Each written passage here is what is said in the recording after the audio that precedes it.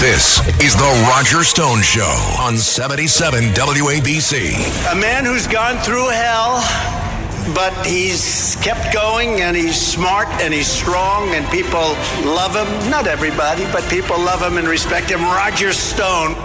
Now, here's Roger Stone.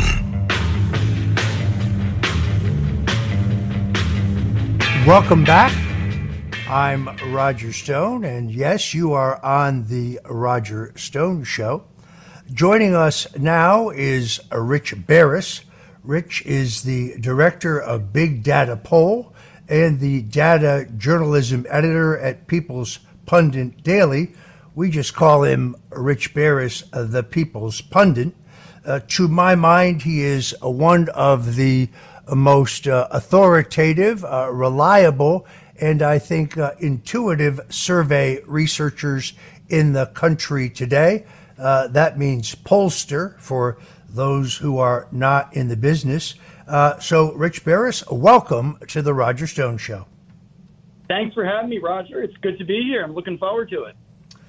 Very much appreciate getting your point of view on a number of things, but we have seen this trend in the last 6 months, actually, even longer, where every time Donald Trump is attacked legally, whether it is in D.C. or Georgia or New York or even South Florida, counterintuitively, he seems to gain votes in the Republican contest. He seems to gain intensity in his vote in the Republican contest, and he continues to maintain more than competitive positioning vis-a-vis Joe Biden in terms of both swing states and nationally. Talk to us about this phenomena. Yeah, I mean, this is something that runs counter, like you said, to everyone's conventional wisdom, that somebody has, facing 91 indictments, that would be the end of their political career. But, as we have seen since Donald Trump came on the stage, these rules, the normal rules, Roger, just don't apply to him. And I think that's in part because of his personality, also in part because of that he's not a politician. He was never a politician. And then he was a very different kind of president. And people are going to wind up studying how this is possible for years to come. But there is no doubt that every time they do come after him, the American public, you're going to have Democrats always believe what they want to believe. But the larger American public has viewed this for what I think, I would think it is, you think it is, which is a president who's vulnerable, going after his political opponent who he cannot beat at the ballot box. And even if Donald Trump was down, Americans still were telling us, and when he was down, Americans were still telling us that if it's Donald Trump versus Joe Biden, Trump's going to win this time. So, in their minds, this is just an attempt, and it scares them. It scares them. It's the cream, it's basically the cream on, the last straw. Let me put it that way, because they've seen so much over the last 6 years or so. The primary, for instance, really broke out when these indictments came because there was a certain segment of the population who didn't believe that Joe Biden would go through with it, didn't believe that his political enemies would really go this far. And when they did, they woke people up. They woke a lot of people up. Have you seen new polling in the wake of what's happened in New York late last week? Yeah, I mean, specifically to New York, no, but nationally, we're in the field right now. And, things, of course, have to be weighted and processed. But after you're doing this for as long as I have, you can look at the raw collection and glean what's going on. This will probably be one of Donald Trump's strongest results in, give or take 12, 14 months. We've had him obviously trending this rematch, trending to Trump for a while. It tightened last month a little bit. And, just with us, if you had to twist my arm, Roger, I'd say that there's just so much going on with immigration in the cities, the indictments, right? So it looks like a regime is failing to govern and is persecuting that opponent who did a better job And I think that's really what it comes down to. You can watch the proceedings in New York, and Americans are thinking to themselves very simply, Donald Trump is a better president.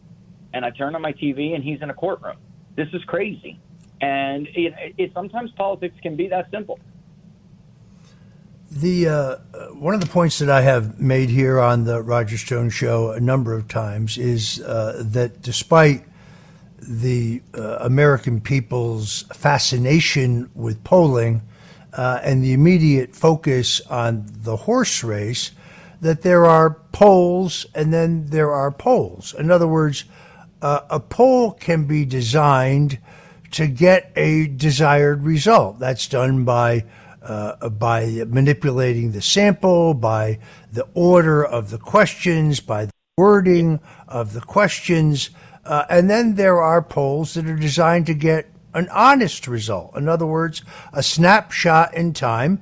It's an accurate reflection of what the voters think at any given time. Now, any poll, as you know, is outdated virtually the minute it's completed because, well, public opinion changes. It shifts, sometimes quickly, sometimes slowly, but it still shifts.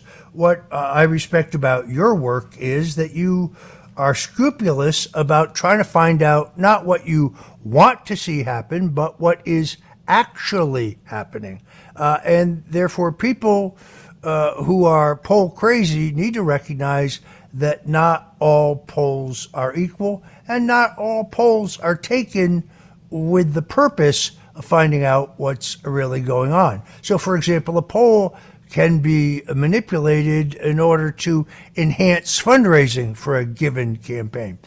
Perhaps that can't be done at the presidential election because there are so many polls that one takes an average across the board, but certainly in local and state elections, I have seen this happen. Robert F. Kennedy, talking now about pretty much an open secret, saying that he will run as an independent. Those who run as an independent need to recognize that they begin with no party base whatsoever. So the weakest Republican, the weakest Democrat in any given race begins with a sizable party base of people who will vote for the party nominee, regardless of who that is. To my surprise, Robert Kennedy, even though that he is the son of a former U.S. senator, the nephew of a slain president, not as well known in the country as you might think. What do you think his impact in this race as an independent will be? That, and you said a lot of really important things in there.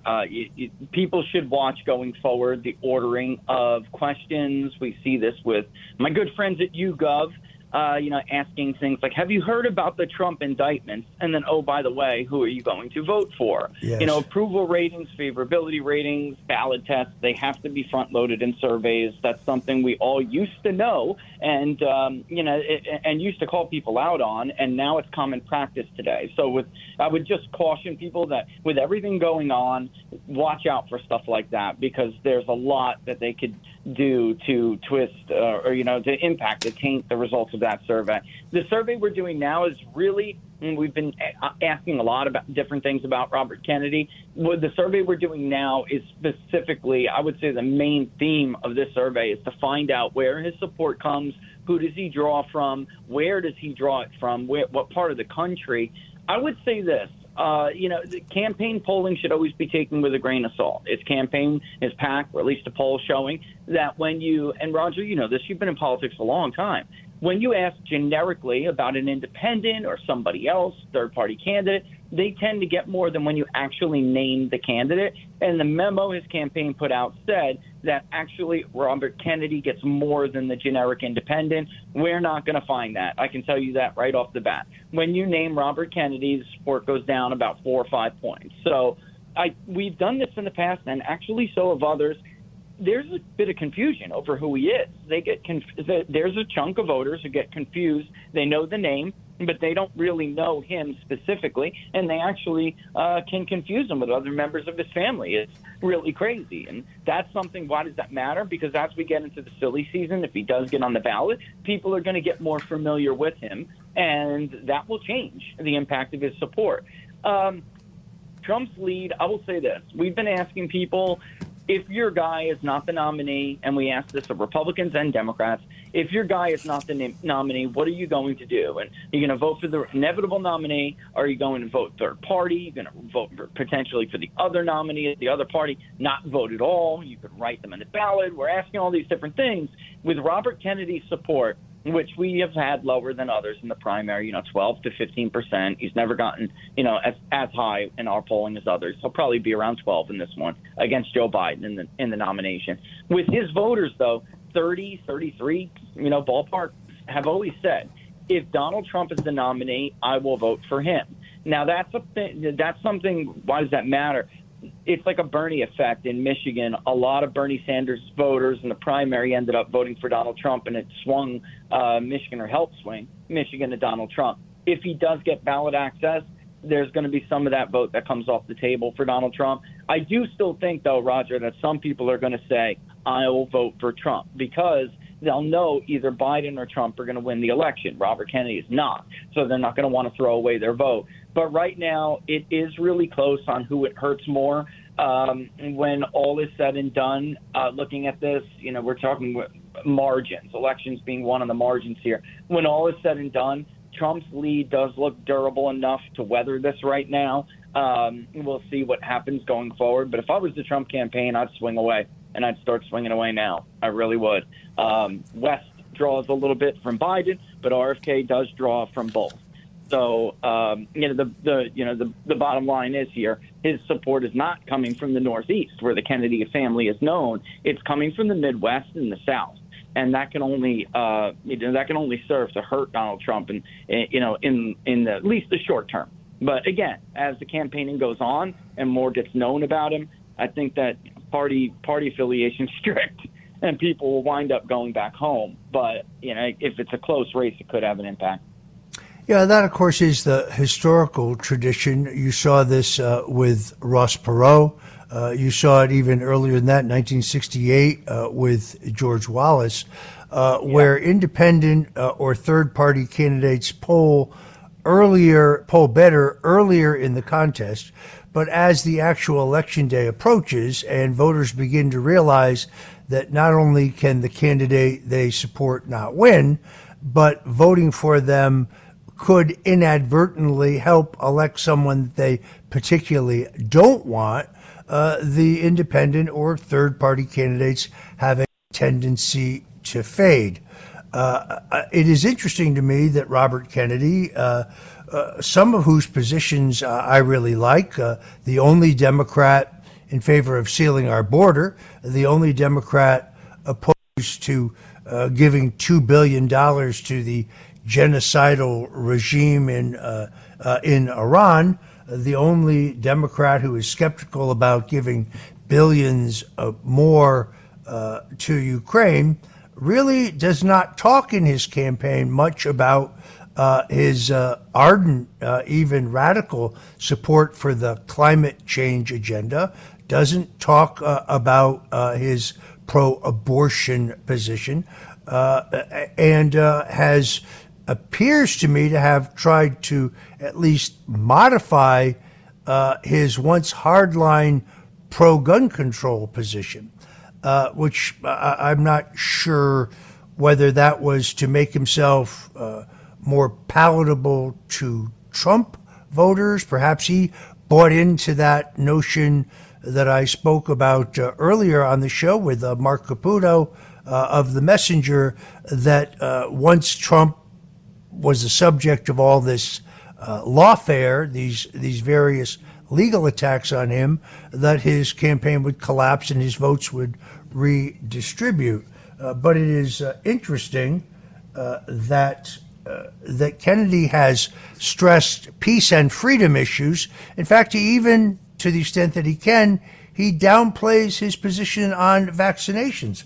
That's because none of the polling that I have seen shows that that position is of great advantage to him. Yeah, I think, again, you said something, too, very important, again, that they do poll strong earlier, and then they fade. And you brought up the vaccine position. This is a position Democrats hate, Roger. You know, they'll call him an anti-vaxxer, and this is a point I want to stress to people. What is his strategy? He's going to announce, and he's going to wage his attack against the DNC. Democrats are a hive mind, and they will start to look at him, even the Democratic support he has now. There's not enough orphan Democrats for him to maintain a real solid base among that party. He'll draw some, but they'll start to circle the wagons. And then what I would expect to happen is that when that occurs, Republicans will see that, and they'll say, well, if I continue to support RFK, I'm going to throw this thing to Biden. It's possible I could throw this thing to Biden. In an election we should otherwise win. So I just think that when you talk about these issues, they love him on the greenies. Maybe he'll pull some of those greenies over. But when it comes to vaccine and other stuff like that, it's going to be a hard pill for the Southeastern educated, now Democratic voter in Pennsylvania, for instance, in Montgomery and in Delaware County. Definitely difficult pill for people in Oakland and Michigan to swallow. But, there will be some flip side to that. And there's going to be some, NRA statements he made. He once tweeted the Parkland families, are right. The NRA is a terrorist organization. That's not going to play over well in Erie County, Pennsylvania. That's not going to play over well in Northampton, right? And in southwestern Pennsylvania. So it's interesting because he does have these strange positions. Others would say that's because, that's why he's running as an independent, because he has positions from across the board. I don't know. At the end of the day, when you look at his record in totality and his statements in totality, it's the vaccines that'll scare away the Democrats. It's everything else that'll scare away Republicans, almost everything else. Folks, if you are just tuning in, this is the Roger Stone Show on 77 WABC Radio. You can listen to us worldwide at WABCradio.com. And, of course, if you're in the New York, New Jersey, Connecticut area, don't touch that 770 AM on the AM radio dial. We're talking to Rich Baris, director of the Big Data Poll and the data journalism editor at People's Pundit Daily. We just call him Rich Baris, the People's Pundit. He is a pollster who I think very much has his finger on the pulse of the America voting public. And we're talking about our favorite subject here on the Roger Stone Show, the 2024 presidential campaign. Rich, looking at these debates and looking at your data and the data elsewhere, is the Republican contest for the presidential nomination over? Short answer, yes.